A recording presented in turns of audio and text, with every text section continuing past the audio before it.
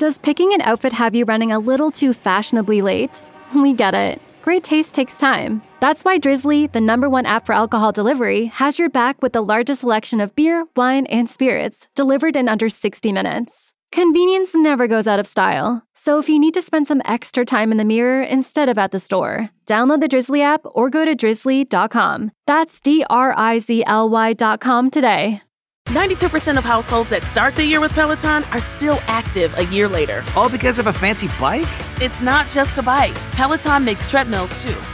All treadmills are the same. Our treadmills can adjust speed and incline automatically, so you never break your stride. Whether you're squeezing in a power walk or training for a marathon, Peloton can help you achieve your fitness goals. 92% stick with it. So can you. Try the Peloton Tread risk-free with the 30-day home trial. New members only. Not available in remote locations. See additional terms at onepeloton.com/home-trial. Hey, it's Mistress Carrie, reporting for duty from MCHQ for episode 109 of the Mistress Carrie podcast. And before we get to this week's guest, Frank Bello from Anthrax, I want to put a plug in for the Mistress Carrie Backstage Pass on Patreon. If you're looking for exclusive inside information on the podcast and cocktails in the war room, access to discount codes to shop in the online Mistress Carrie store, amazing free concert ticket giveaways, if you want to submit questions for upcoming podcast interviews, find out about concert and album announcements early, take part in monthly exclusive live streams, and so much more, then the Mistress Carrie Backstage Pass is for you. Head to patreon.com/Mistress Carrie or click the Patreon button at mistresscarrie.com. My guest this week, Frank Bello from Anthrax, has been the bass player for the band for 40 years. And as the band celebrates their 40th anniversary, Frank Bello is also hard at work on a solo EP, and he also recently released his autobiography, Fathers, Brothers, and Sons, Surviving Anguish, Abandonment, and Anthrax. Frank checked in on the show to talk about the upcoming Tattoo the Earth Festival, August 27th at the Worcester Palladium outdoors with Black Label Society and Hatebreed, among others. But we ended up talking about his tomato plants and his dogs, the mental health toll of COVID, songwriting, his family upbringing, Black Sabbath, and the perfect way to slice a salami. And no, that's not code. I can't even count the number of times over the years that I've interviewed Frank Bello, and he is one of my favorite people in heavy metal. If you're looking for details on his book, on his website, his upcoming solo material, and Anthrax's 40th anniversary, check the links in the show notes of this podcast. So, allow me to introduce you to Frank Bello from Anthrax.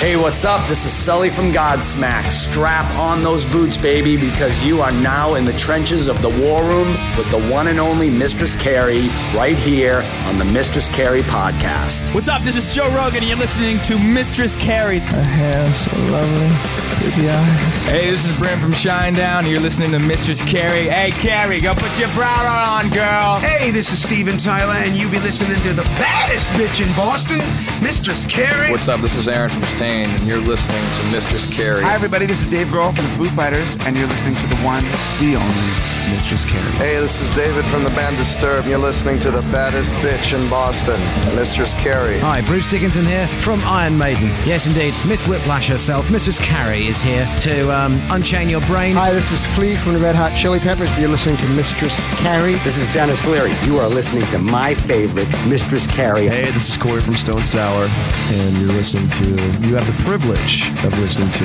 Mistress Carrie. Oh, God. Oh, yeah.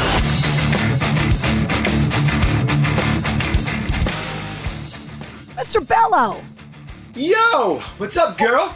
How are you? Good. Yeah, I looked the circles and all that stuff under the eyes and all that stuff. You see, we had a show last night, Summerfest, went great. First time in a while Anthrax has played. So these shows like this are really fun to go out and play. But it's not as easy to do the one-off shows as when you're in a rhythm of a tour. Yeah. I don't care how much Pilates or yoga I do. Let me tell you something. My ass is beat up today. Straight out, I'm just being honest.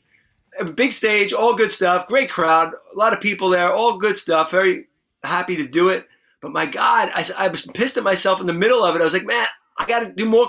I got to do more yoga. I have to do more to get in better shape and the rhythm. I just can't wait to get in. We haven't had a tour since before COVID, right?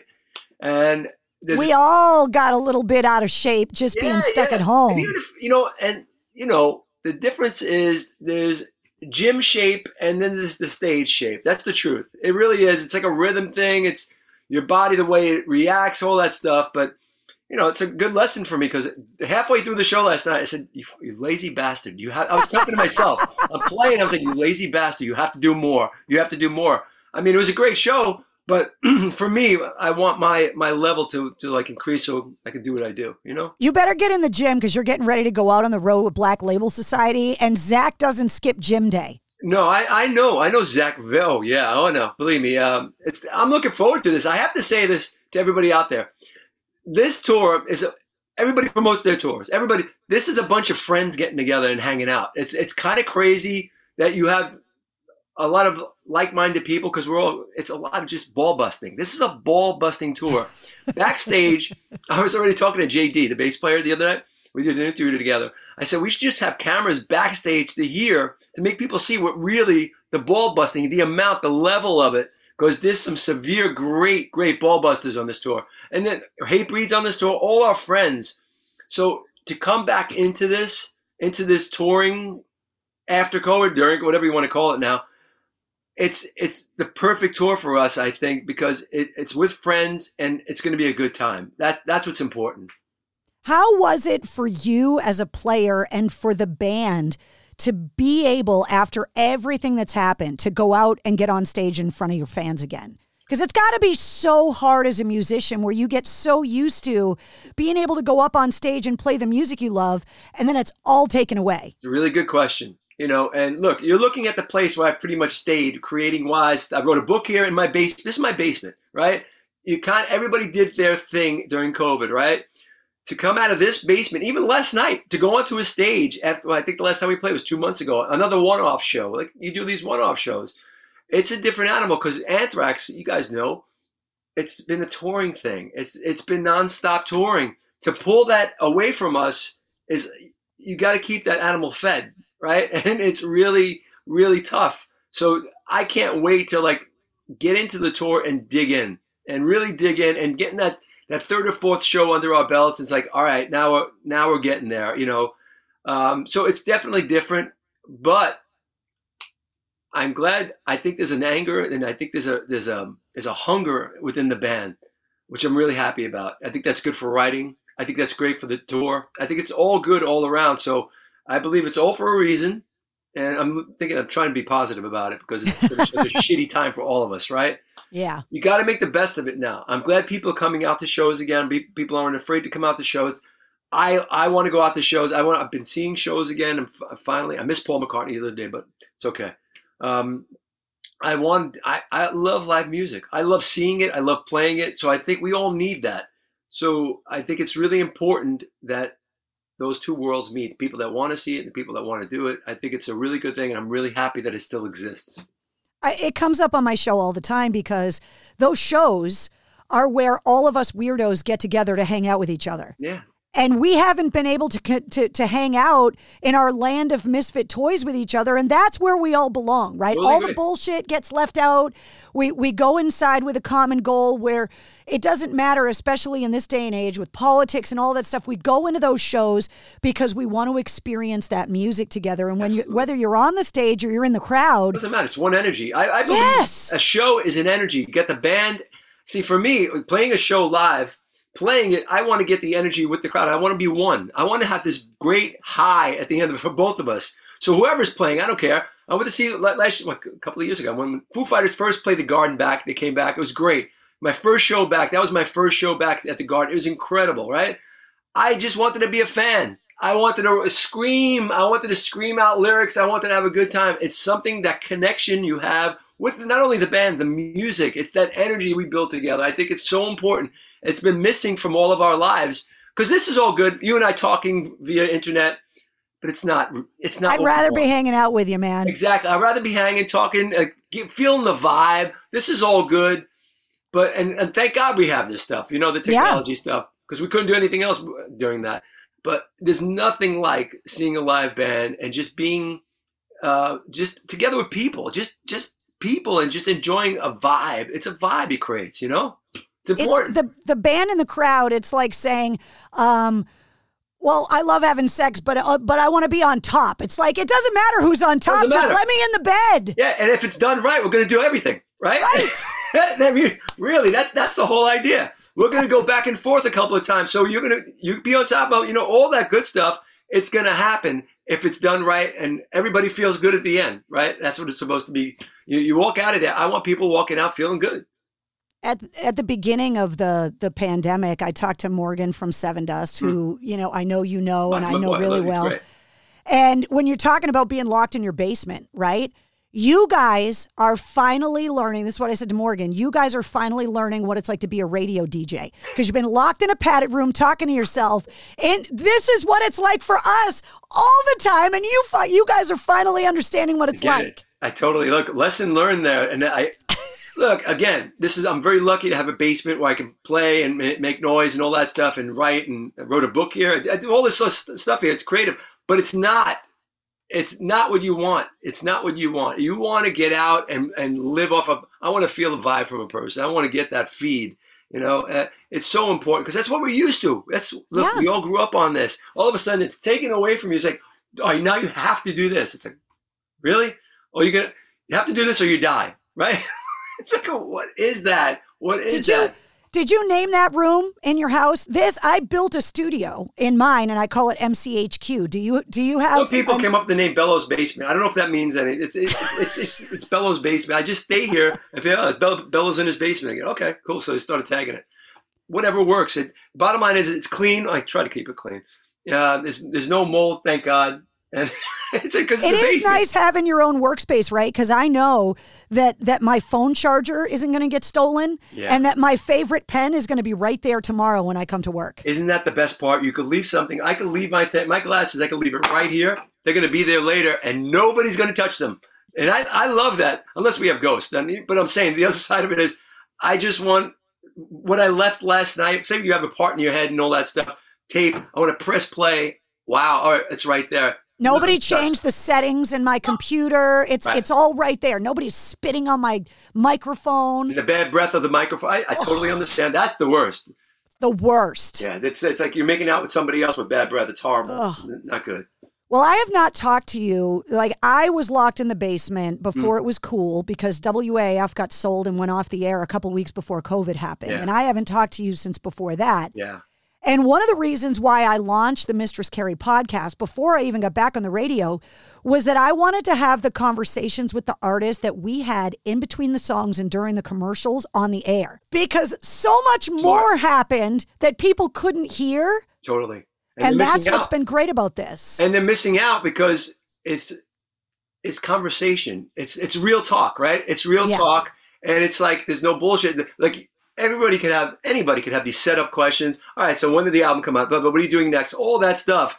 But the stuff you and I would talk about when that microphone's off and we're just kidding around, that's the goods. That's the real goods, the good stuff that we want to hear. And I'm a fan, so I want to hear that too. Right? Yeah. I think it's important. So I think it's a really good idea. And congratulations on it. Good for you. You know what? It's going to be fun. And that's the way to do it now. One thing closes, open another door opens. I love it. I want to talk to you about how much things have changed since Anthrax started, right? Because you're celebrating your 40th anniversary. And obviously, back then, you basically had to play a show or if you got invited into a radio station, like that was basically how you could connect. Yeah. We live in a world now where people can be in your business as much or as little as kind of you allow because of social media and stuff. Sure. You took it a step further where you sat in Bello's basement and you wrote it all down. Yeah. How are you feeling now that everybody knows all your shit? Great question. Look, when my book first came out, I was the first week. I remember telling my wife I was really scared. Really, I mean, because you do all these you reread the thing a lot to make sure it's right? You know that. So it came out of nowhere where it hit me one day. I was like, everybody knows my shit. It's like my life. There's nothing exaggerated in that book. There's nothing that's not real and honest. It's as raw as I got. I felt raw when I left that book. And even when I did some of the rereads, I said, man, should I not? I even asked my publisher, I said, is this too raw? Is it too much of me? There's nothing left, But everybody was, because it affected everybody, and it affected everybody so profoundly, honestly. And this is what the payoff is here. And this is it. It's not about book sales. It's not about money, because there's not a lot of money. You know what I mean? It's not a bestseller. All I wanted to do, like I want to do with my music, I want to connect with people. That's all I wanted to do with the book. The best feeling that I've gotten from this whole thing with writing a book and all that stuff is people writing me back and how this book helped them deal with their loss. The loss of, look, they all know my brother's loss, the murder and all that stuff is horrible. Abandonment by my dad, right? All that stuff. People were really connecting with this stuff, and they're writing the publisher on it, they're writing me about, and it really, these are really beautiful letters I'm getting too. Really great comments, like from the heart, and how it really made them think about their life a different way. So it's a more, it's just a lighter place, a better place than where they were at. And let me tell you something, if one person felt like that, and that book achieved that, then that's the goal, right? Because it's not about money and all that. Yeah, money's nice and all that stuff, but it's about, especially at this age, it's about paying it forward. I've been very lucky in my life. I know that. A lot of hard work, but I've been also very fortunate. So the idea is, why wouldn't I want to make somebody else feel like the way I've been able to feel? So that's what it's about now. It's like, come on, I have a 16-year-old kid. I want to make it a better world somehow. Whatever it is, just put it into the world. Put the positivity into the world. Maybe good things happen. That's where it's at. I've interviewed a lot of artists, Ronnie Radke from Falling in Reverse most recently, that he's got a book coming out as well. And people have told me, because I've had a lot of crazy things happen in my life, Carrie, you should write a book. I can't get past looking at a blank piece of paper or a blank screen on my computer and starting day one. How did you get over that hump? What was your process like to get this thing done? First off, I have a great co-writer, Joe McIver, who I was friends with before, who knows me pretty much more than I know myself, and I didn't know that. But he was also great. He was great at pulling these stories that he knew I had in my head. And look, you probably say the same thing. You know they're in there. You don't know how to get them out. And I get it. I totally understand it. But there's a way with Joel, and I have to credit, he better pay me for this. There's a great thing that he does. He'll put one specific line in there. He'll trigger that story that's in the back of your head, and you have them. I think everybody's got them. And it just started flowing. And we had these great sessions in this basement. Had these great sessions via internet. And let me tell you, there was booze, there was whiskey, there was tissues for crying. There was a lot of deep shit that went on that probably I thought I got over in therapy. Obviously, I wasn't. And that's a big deal when you go deep like that and say, wow, I'm feeling this again. All of a sudden, I'm talking to Joel, and I can't talk anymore because my voice is getting high. I'm crying. And I'm like, what the fuck is this? I thought I dealt with this. And, I don't think it ever leaves you. And then after the book, I had all these other emotions from the book, and I started writing music. So I have a solo EP coming out from that. It all made sense because I needed to keep getting this out. And after the book, I said, "Wow, I'm left with all this shit in my head, in my gut." And creatively, it just made all the sense in the world to just keep getting it out there. How did the guys in the band react? Was there anything in there that they didn't know and they read it and were like, "Dude"? I think first off, everybody's very supportive, which I'm very happy about. And look, I want everybody to do their own thing and be happy. And everybody does side projects in my band, so everybody's cool. Scott wrote 2 great books.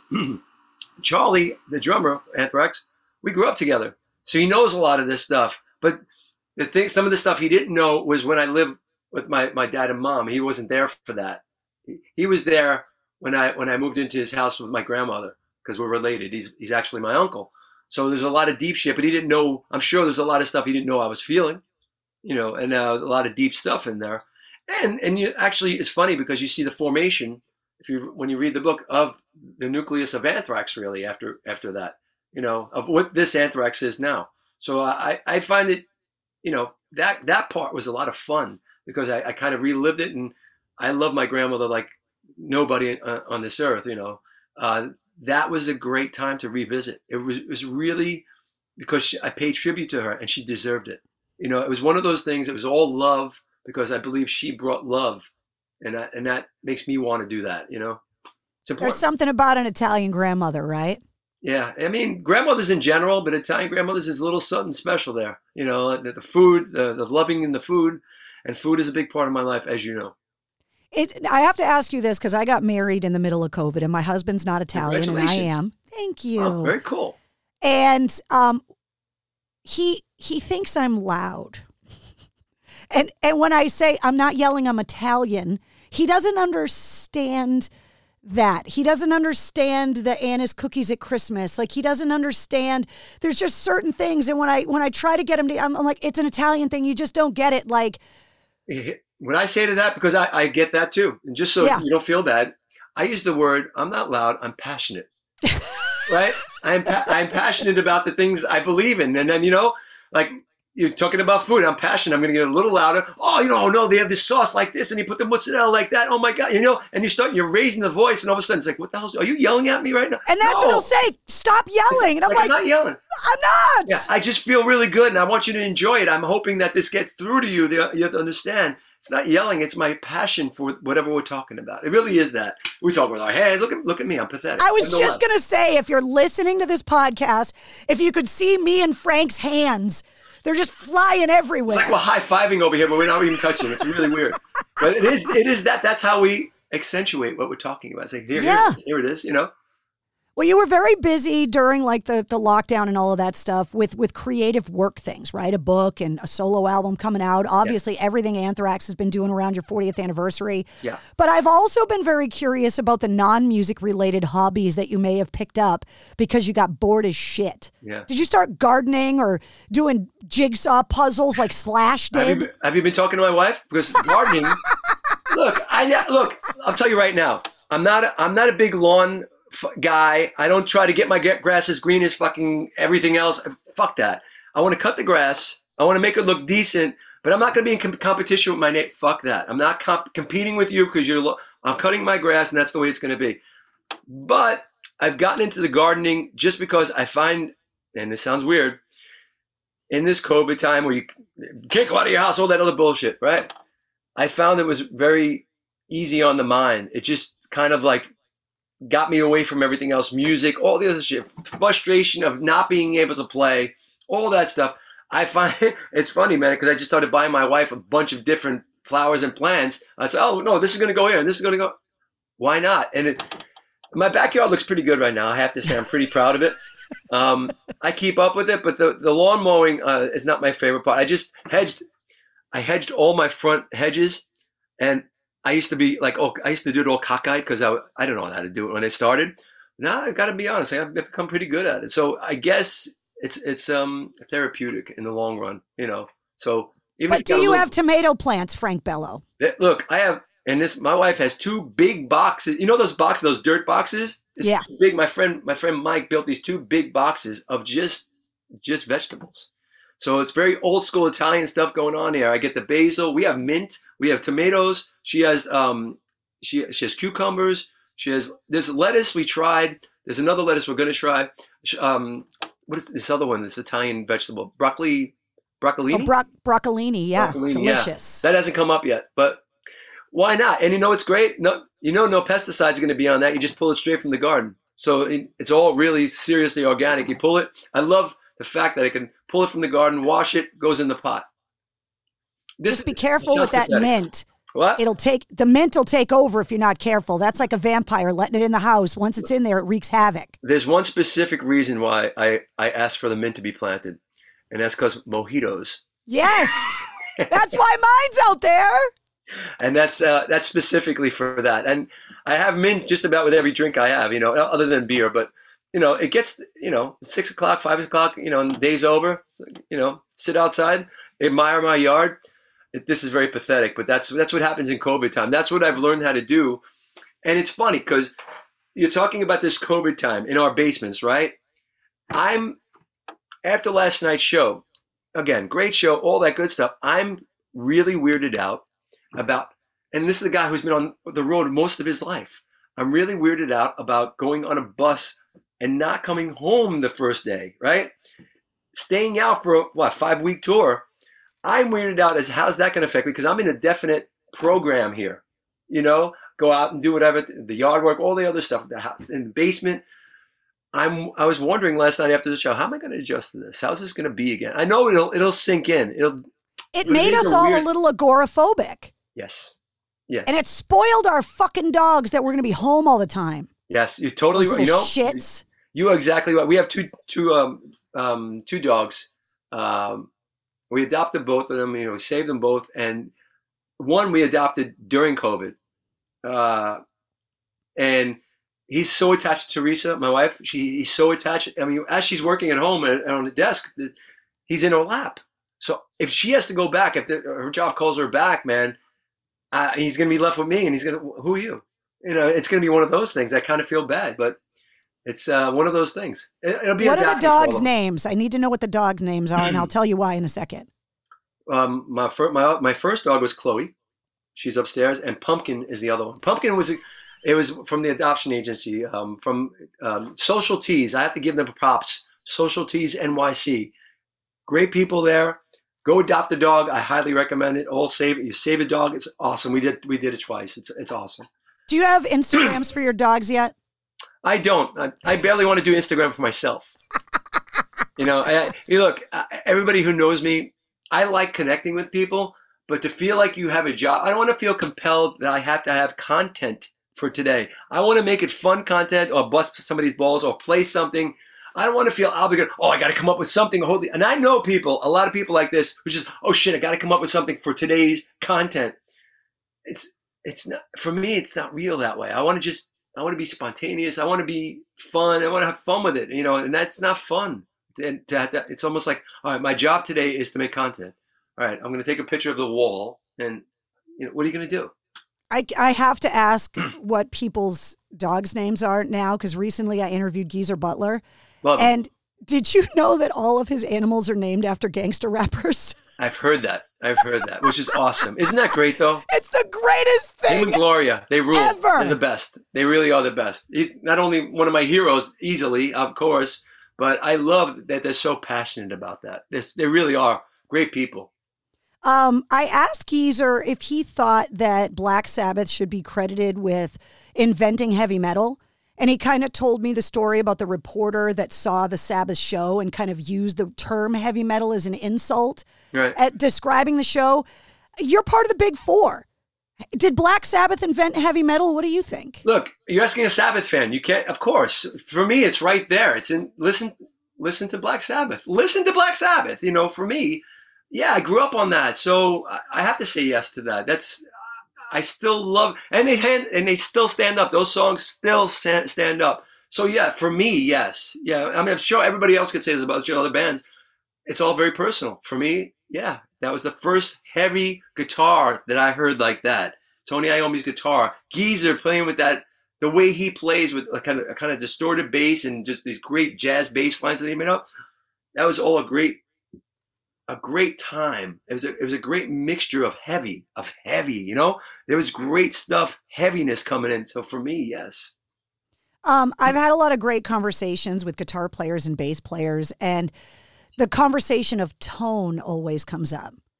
Where do you attribute the origin of a player's tone? Where does it come from? In their personality. To be really honest with you, I was just talking, I'm working with this wonderful, not to prop them up, this wonderful company called Tech 21, New York City. Tech 21, they're a pedal company. I've been using their Sans amp for years. If you ask most of the bass players out there, they'll be using a Sans amp in the studio. It's a studio thing that I use live. I'm working with them on a really cool project for a pedal, so I'm really psyched about this. We were talking about where the tone comes from. It's all from inside. I believe everybody's got their personality, so everybody has their own tone, right? You hear something different than I do. You'll hear it in your tone, and maybe it's your personality from what you hear in your head. I think that's really important. So people ask me about my bass tone. It's just what I hear in my head, and it's not right unless it matches the sound I have in my head. So for me, it's a personality thing. It's in my head. My tone is who I am, really. It's true. I don't have a tone because I can't play any instruments, and I also can't write songs, which I'm very sad about, which is why I think I surround myself with creative people that can, because I just can't do it. Yes. Yeah? First of all, can you hear my voice, okay? This is not singing anything. Look, I've heard some stuff that could be, you know what I'm saying? Anything my career as a clarinet player ended a long time ago, and there's no heavy metal clarinet anywhere I've looked. There isn't any. You know what? You never know. I used to be a trombone player and a tuba player, yeah, in jazz class. And in the Bronx, I was a trombone player. Then I switched to tuba because they didn't have a tuba player. And then in high school, they put me on in the jazz class, they put me on stand-up bass, which I really loved because it was great for my extension. Because I played electric, but the teacher would never want me on the electric because I always played heavy songs, and she didn't want that. So she would put me on the big stand-up bass, which I loved. I thought it was awesome. It was great training for me. When did you start playing bass? Did you play guitar first, or did you play bass first? I played guitar first in my house with Charlie, my drummer, and we were jamming all kinds of songs. But he's the one, him and my friend Mike were the ones that noticed I was playing the bass parts on guitar. So they were the one that recommended, why don't you just play bass? Because you're hearing that first. And when I picked up the bass, it just clicked in. I hear bass first. It's really weird. When I hear songs, I go straight to the bass and I separate them from the other parts, the guitar and drums. I listen to what the bass is playing. I have a theory about music. Tell me if I'm right. Go ahead. That there's the early years of music that you get gifted, right? Your parents, your older brother, that badass cool uncle that exposes you to stuff. Yeah. And then there's a day where you hear something for yourself and go, that I like, that is mine. So what was the soundtrack of your upbringing? What's the music you got gifted? And then what was that day? What was that song that changed it for you? Great question. Great theory here, because I think that's a great theory. It was Kiss when I saw them. I said, I want to do that, right? And then as far as bass, it was pretty much Rush. And yes, and Geezer. And, I have to give all these people credit. Steve Harris, my favorite guys, bass players. And that was it. So Kiss made me want to I want to be on stage like that. But then I heard what another side of it with musicianship, and Kiss are great musicians, don't get me wrong, but it's another side. It was a different kind of musicianship that I liked. With Geddy was doing it with the bass. I said, I have to learn that. I don't know how I'm going to learn it, but I had to learn it. I felt it really. I had to go after school, and I say this in the book. After every day I worked in a deli in the Bronx. After every day, it closed at 8:00. I would go home and learn Rush songs. It was really that important to me, and not go out with the guys who were going out to party. I thought it was more important to learn how these people did this and how to make it sound like that, and how to make that note go like it was so. It was so important to me. It still is. Because I still go back to. I was jamming Rush the other day. I was listening to some of Geddy's stuff. And I'm still fascinated by the guy. I'll be the eternal fan and student. I'll always do that. I don't think you should ever stop learning. Are you good at math? That seems to be something that if you're, especially with the bass players you're talking about, music and math are like the same part of the brain. I'm not good at math, but that I understand that if you put it together like that, it is numbers and stuff like that. But I was never good at math in school, but this somehow clicked. I don't know why. I wish I could have had the bass when I was doing school. I probably would have done better in math. I want to ask you this question, and it's from a songwriter's perspective. So it's not a favorite album, favorite song kind of thing. Mm-hmm. You're a songwriter. So from a songwriter's perspective, can you give me an example or two of songs you feel are so well crafted that they are an example of perfect songwriting? But then you got to break it down and explain to me why. Anybody, any genre, any artist, doesn't matter. Let's go to craft of the song. Let's go to Eleanor Rigby. Ooh, yes! Right? Let's go to Eleanor Rigby. Yes! Right? Paul McCartney, Beatles, obviously. listen to that. First off, where did that come from? What gift from God does that come from, right? And it's put into his brain to put into a piano. Listen to it. The piano parts alone.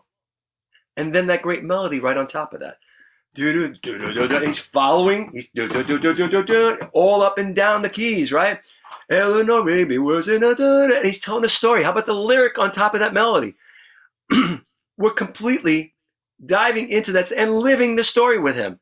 The music is compelling. It's bringing you in because it's such a catchy riff, right? It's a catchy, oh my, all of a sudden, this great melody, there's the taste. There's the beautiful taste. It's candy, right? That melody's candy. Eleanor Rigby works in the church and was married. I'm getting off the Klimt of this shit. But then the lyric, he's telling this beautiful story. That's one guy, right? This beauty, that's what makes you want to write songs. How do you do that? I mean, never come close to that, but it's like, but you want to try to do something close to it.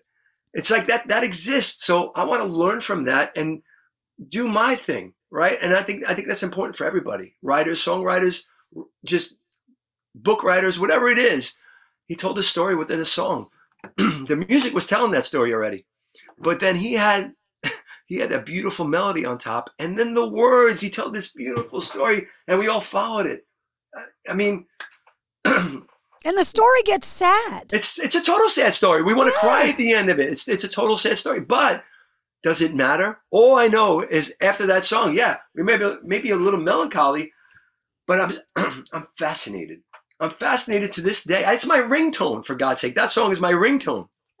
It's because it's so not only catchy. Catchy is too short for that.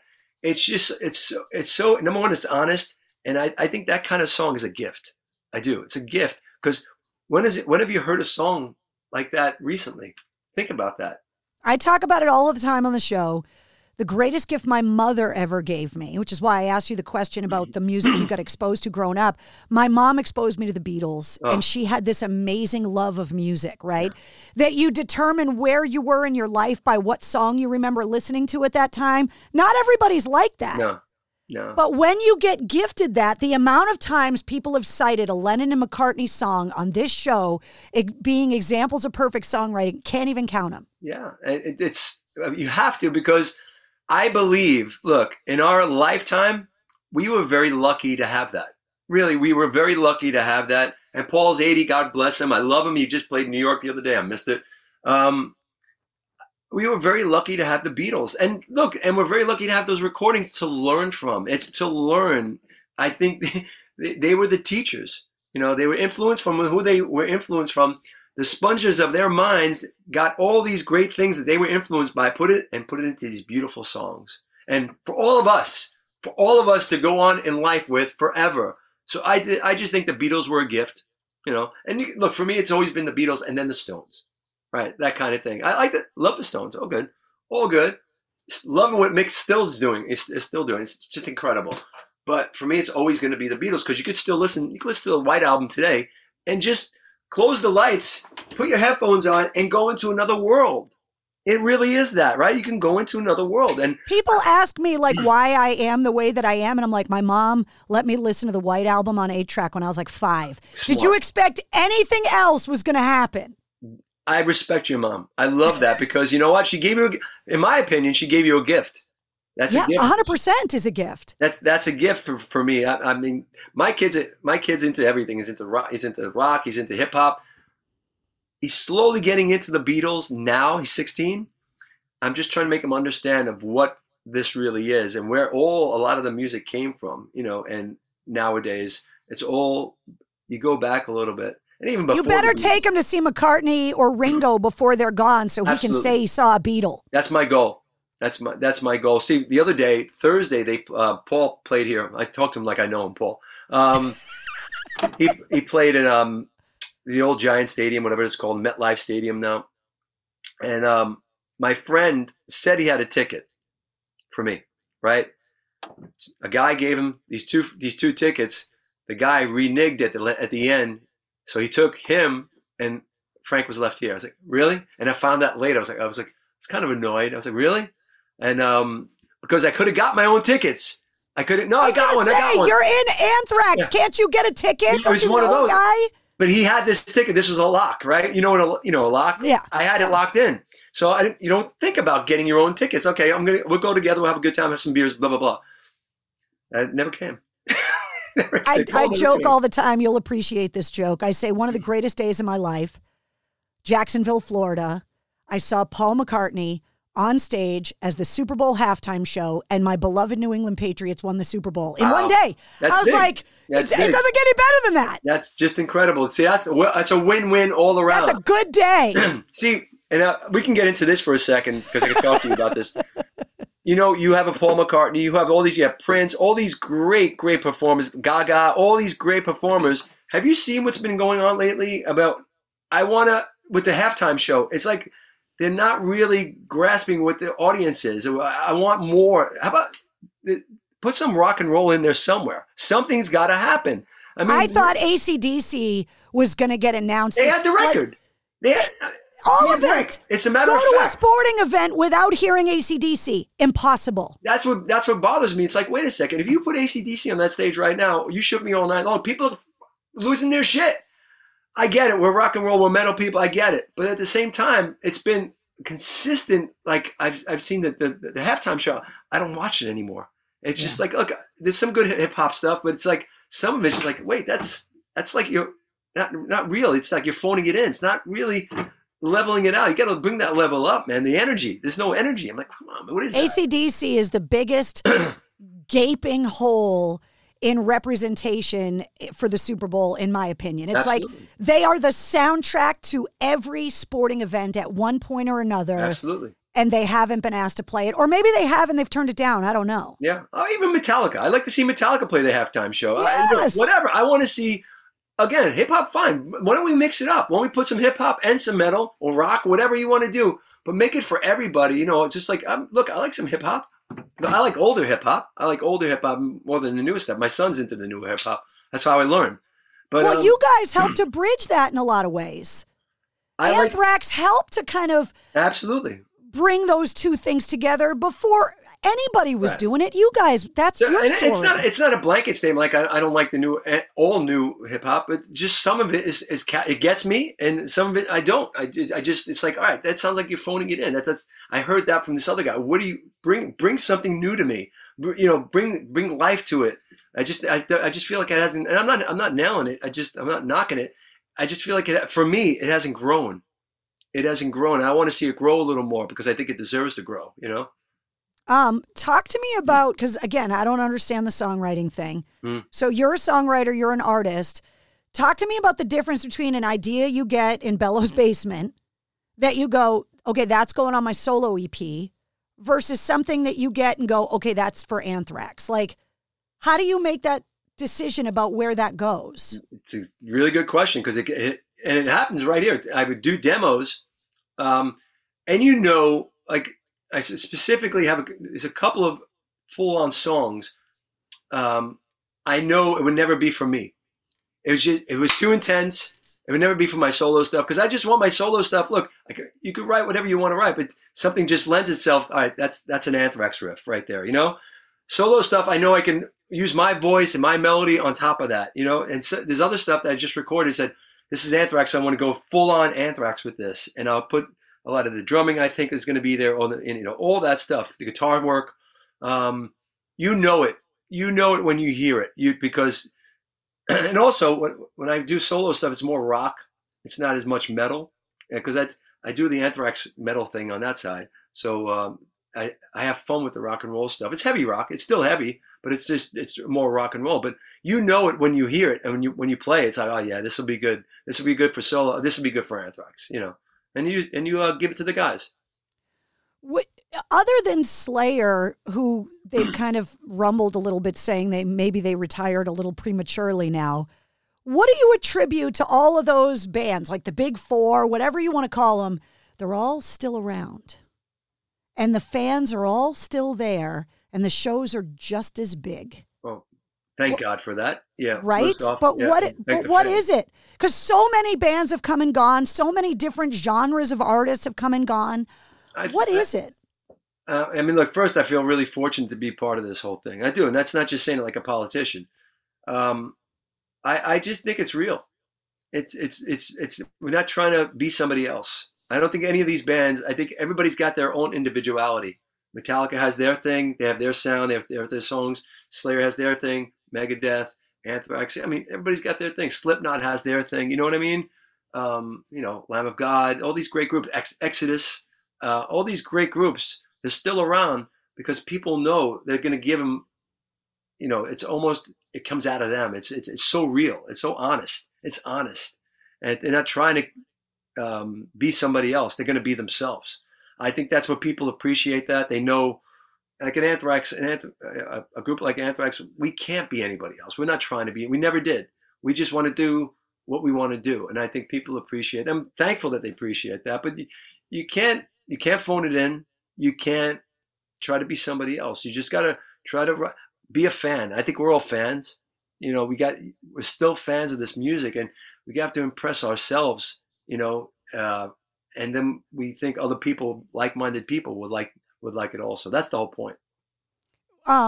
When it comes to rock and roll and heavy metal or whatever, there's been a lot of people over the years. I mean, shit, they've been saying it for 25 years that rock is dead and, the world has moved on.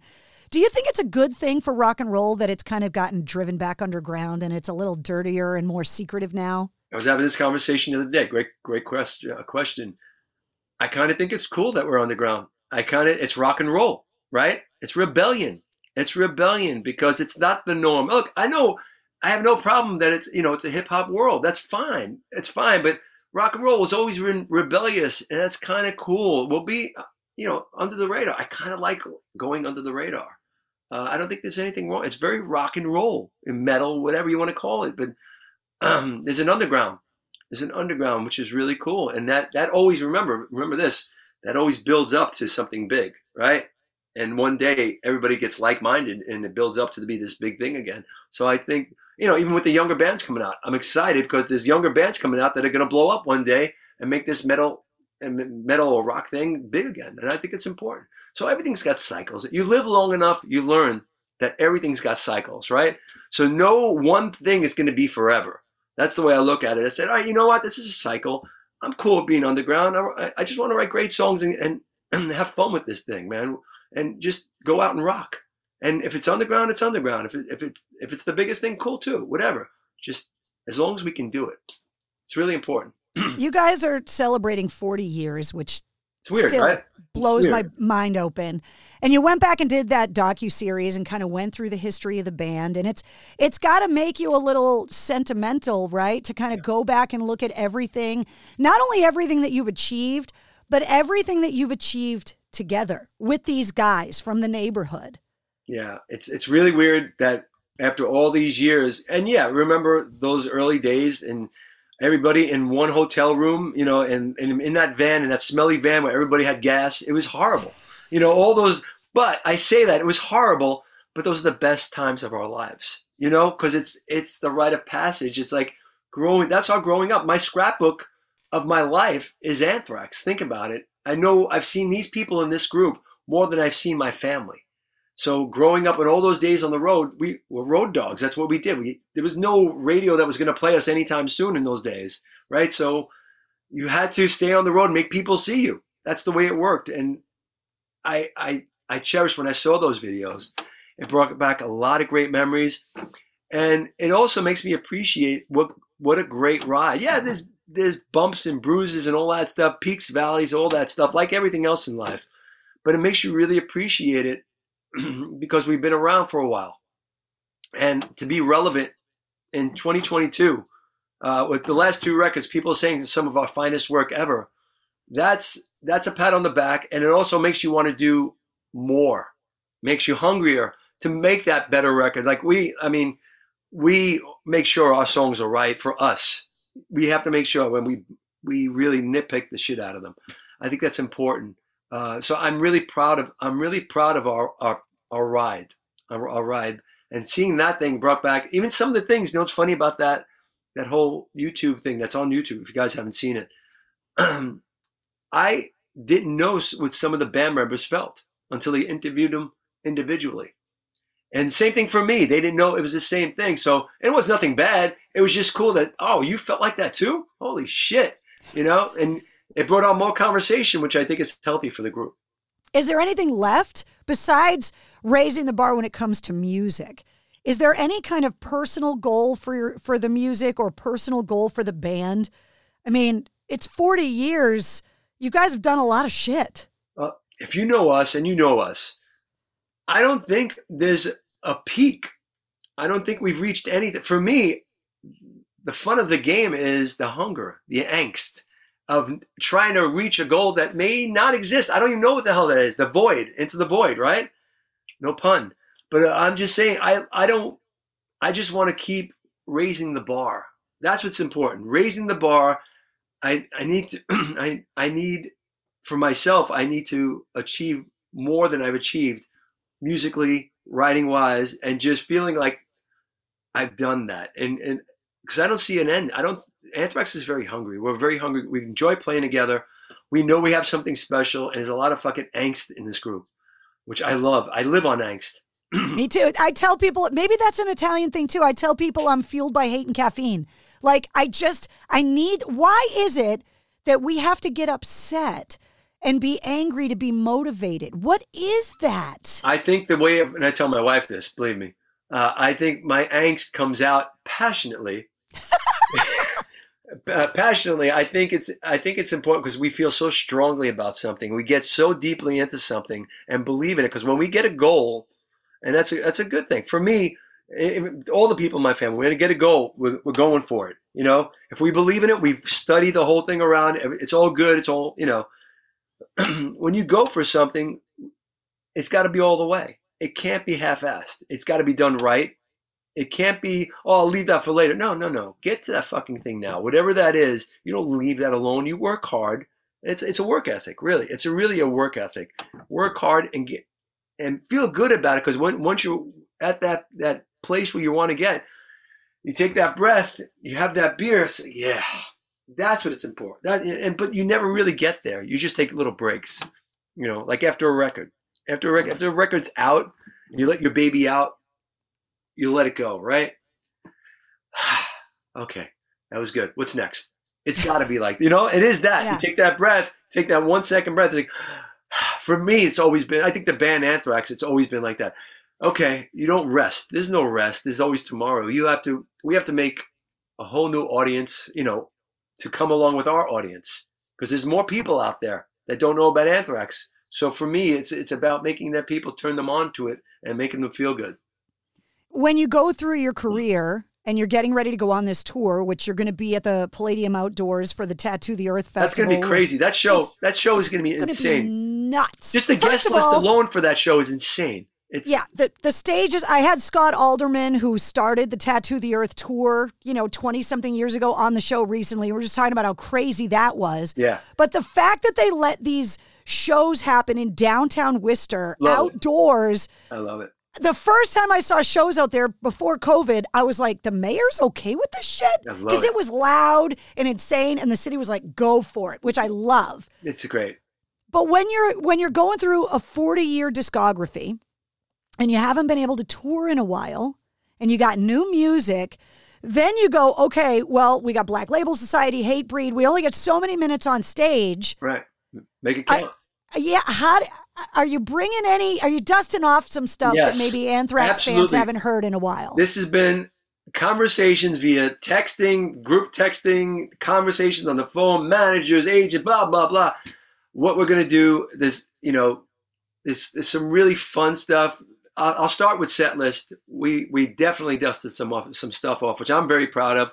There were negotiations, believe me, to make everybody get on board with it. And because everybody's got their vote. In this band, it's democracy, so everybody's got their vote. Well, wait, hold on. Does Charlie get a little bit more of a vote? Because out of all of you guys, he's the one that's got to keep up the most. The bar's high for the drummer. Look, enough of the crying, right? No. Charlie's actually great because, truthfully, he's a machine. Everybody knows Charlie's a machine. Yeah. So we will pace the set. Like, you're not going to put gung ho, like a killer double bass song like that, and then another double bass song right after that. So you got to be cautious with that stuff. We'll always ask, are you okay with that? because of the pacing, and plus you also want to make it a good pacing, highs, lows, all that stuff. But yeah, this set list is really coming along nicely. I'm very happy because look, I don't want to play the same songs of every show we've ever done.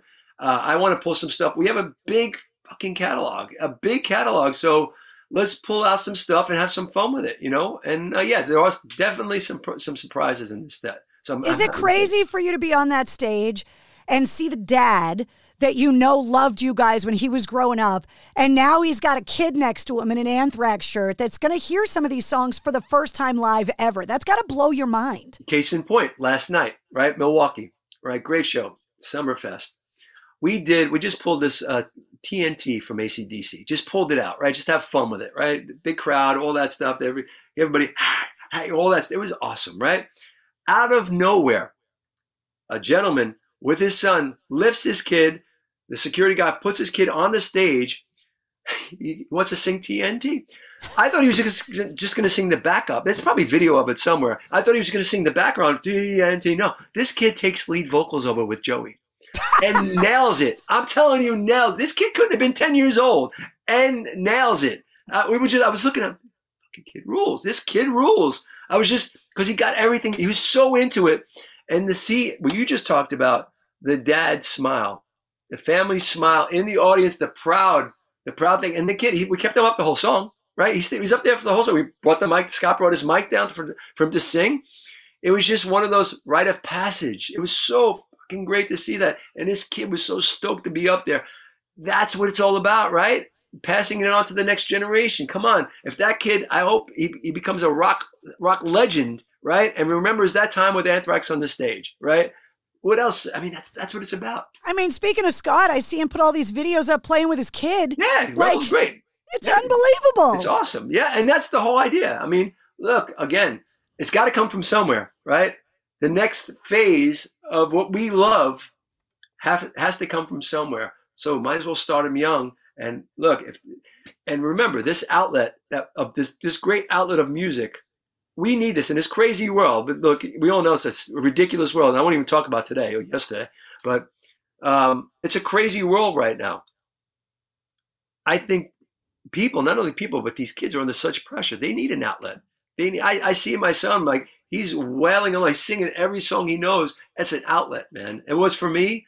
And I think we're giving the gift of an outlet for this music thing. So when I see these younger generation guys, these kids come up, man, it's the best. It's the best. Well, it's been scientifically proven that heavy music is actually good for your psychological health. They've done the studies. It's a fact. Get it out. Get it out. I mean, it gets the angst out. And that's what we all, look, when I was feeling the way I felt when I was younger, when my dad took off, no money, blah, blah, all this, the whole story, my outlet to feel better was music, was always music. And it made me feel better about things. Whatever it was, it took me to another place. And it's really important. And the heavy stuff, it met that angst I had in my gut. That's what it meant. It meant, okay, now it's one-on-one with this. All right, that feels like I feel like in here. I like that.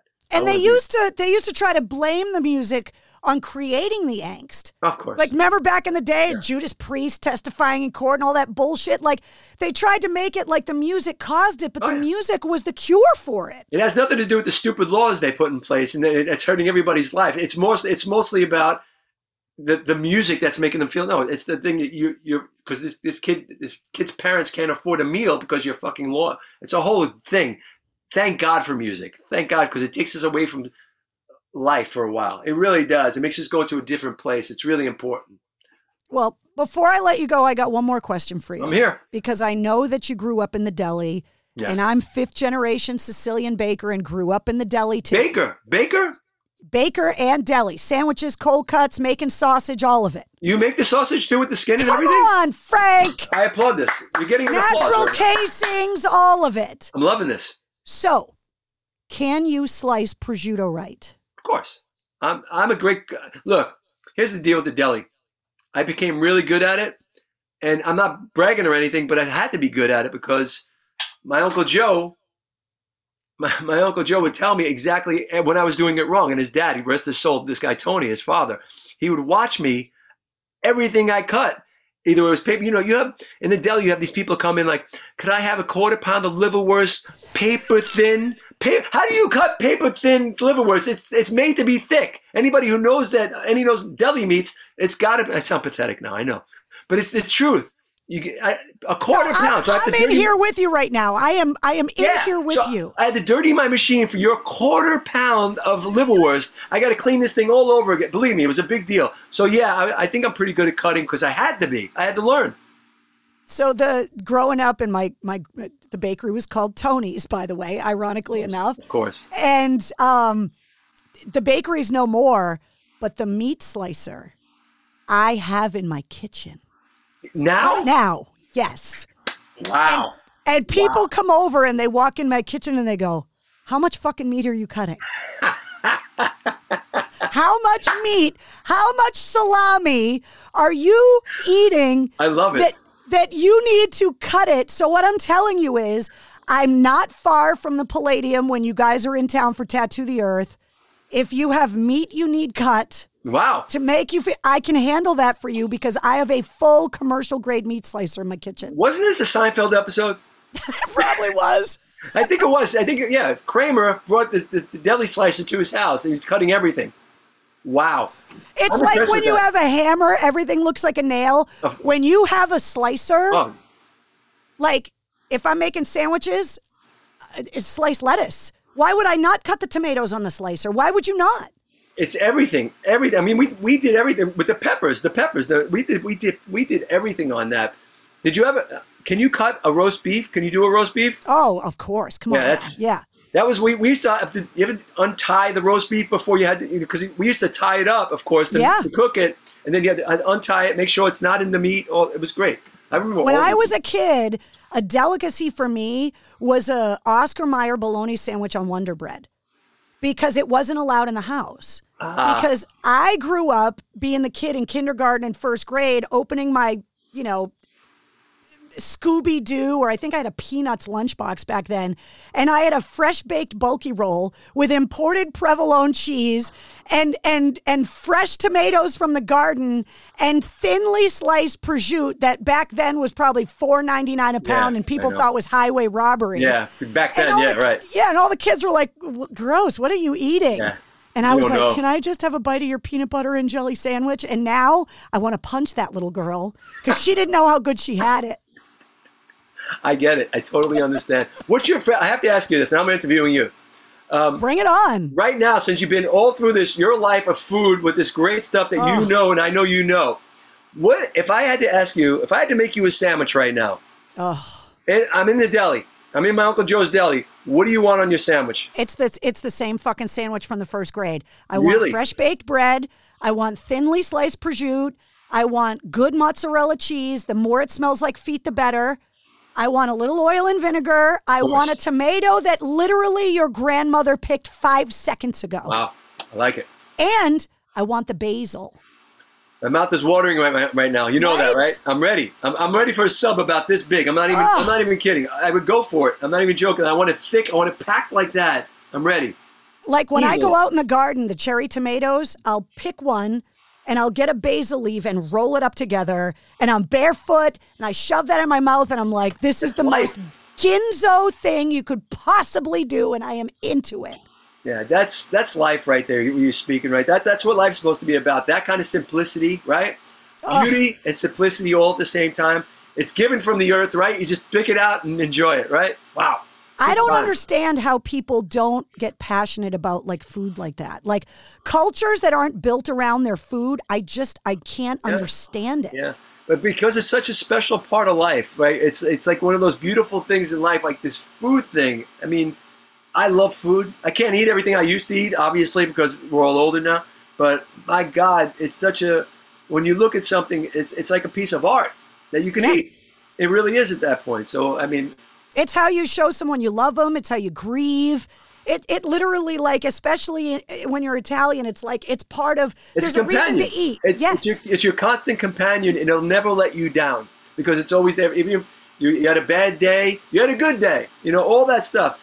It's really. I gotta eat. I'm starving. I'm not even joking. I want to eat. When I see you at the end of August for Tattoo the Earth, I'm bringing you a fucking sandwich because I'm going to be there. I'm in on that. You know what? If you say it, I'll eat it. I'm bringing that sandwich, all of it. Surprise me with that cutter in your house. Oh. All right? I want to cut from that one. I want to cut from there. Cut that meat. Cut that meat. I want a video. I want to see the video of you making it. I want the whole thing, all right? I might go out and dry age a prosciutto and hang it in the basement before you get here just to... You got it hanging? You got like the delis? Come on, who didn't have that in the basement? How many times did you hit your head on a prosciutto hanging from a rafter when you were a kid? Man, it's so good. So good. I'm ready. I have a great Italian deli around the corner from my house. I'm not even joking. They got the whole sausage, everything hanging. Oh. It's one of those serious Italian delis. I might have to go make an appearance. I'm not even joking. I might have to go in there. Especially when you said oil and vinegar, and that's the flavor right there. Right? The good vinegar. So good. It's done, man. This should be a food show. I know. It turns into that a lot. It turns into a travel show and a food show because who's been to more places than you guys? True. Who's eaten at more places than you guys? Rock bands should have their own travel show because you guys have been around the world and seen and done things. And specific places. You want to go to specific places. You go to towns. Like, there's this place in Hamburg, Germany. It's a great Italian restaurant right off the water in Hamburg, Germany. It's one of those, right? We played this place, I think it's called Docks. Down the road, it was this great Italian restaurant. Just some of the best sauce I've ever had in Germany. Oh, and it was incredible. Which is so weird. And you remember these crazy things, right? Yes. Fun. When it's maybe that's what we'll do when you guys get off the road. Maybe we'll do an Italian tour together. Hey, I'm all about it. And we'll put a travel show together, and we'll go around and. I'll be 100 pounds more. Well, I mean, we can bring a treadmill. That's fine. Yeah, I'll look at the treadmill. How about that? It's fine. It was so good to see you. Same here. Thank you so much for coming on the show, and I cannot wait to see you guys with Black Label Society and Hatebreed. It's going to be awesome. Fun. Yeah, it's going to be a lot of fun. I'm looking forward. This tour is going to be a lot of fun because, number one, it's great to be coming out. Look, it's great to be playing again on the tour, right? For everybody, right? All of us, you and us. But then the friends on this tour have known each other quite a long time. So the backstage fun is going to be just as fun as the stage stuff. So it's good all around. Good vibes. Yeah. Well, I will see you soon. Thank you so much for hanging out with me today. All right, lady. You take care of yourself. Had a great time. Have a great day. Go outside and enjoy the sun while it's still here. I got to go weed my tomato plants. It's exactly where I'm going right now. I had a show last night. I'm not weeding today because my back, tomorrow. All right. I'll see you later. Take care of yourself. All right. You too. Bye-bye. There he is, the one and only Frank Bello from Anthrax. And you better believe I'm making him that sandwich and bringing it to the Tattoo the Earth Festival on August 27th at the Palladium Outdoors. You can get the details to that concert in the show notes of this podcast. And while you're there, you'll also find the corresponding playlist. I make a playlist for every full-length episode of the Mistress Carrie podcast, and it's filled with my guest music and also all of the other music that we talked about in the interview. You're also going to find the link to his official website and all his social media links, and you're going to find all of my links as well. If you liked what you heard, don't forget to hit subscribe and follow the Mistress Carrie podcast. New full-length episodes come out every Wednesday, plus every weekday you get the sit rep. The Situation Report is all of your rock news, music headlines, and industry info in less than 5 minutes. And if you want to save 10% off of everything in the Mistress Carrie online store, use the code July2022 at checkout to help celebrate Christmas in July at mistresscarrie.com. Join me every Tuesday night at 8:30 Eastern live on my official Facebook page for Cocktails in the War Room. The Mistress Carrie podcast, a proud member of the Pantheon Podcast Network. 92% of households that start the year with Peloton are still active a year later. All because of a fancy bike? It's not just a bike. Peloton makes treadmills too.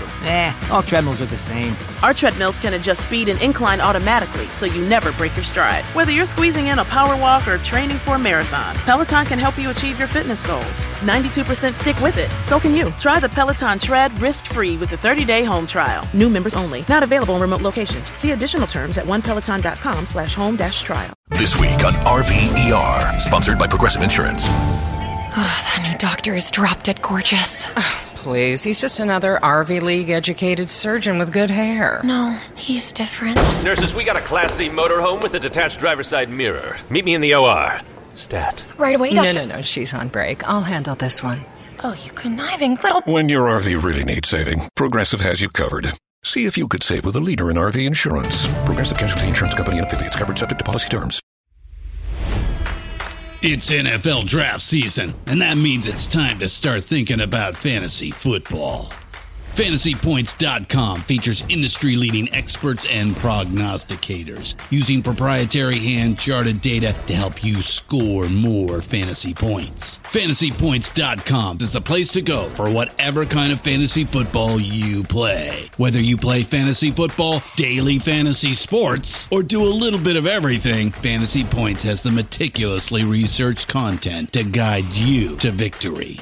And why wait for the fall? Fantasy Points also covers the new spring football league, the UFL. Join the guru, John Hansen, Scott Barrett, Joe Dolan, and other massive names in the fantasy football universe with an exclusive offer. Use code Pantheon for 15% off any Fantasy Points package, including the all-in package, with access to every article, tool, and data nugget that Fantasy Points has to offer. That's FantasyPoints.com and code Pantheon for 15% off at Fantasy Points. FantasyPoints.com, code Pantheon. Score more fantasy points.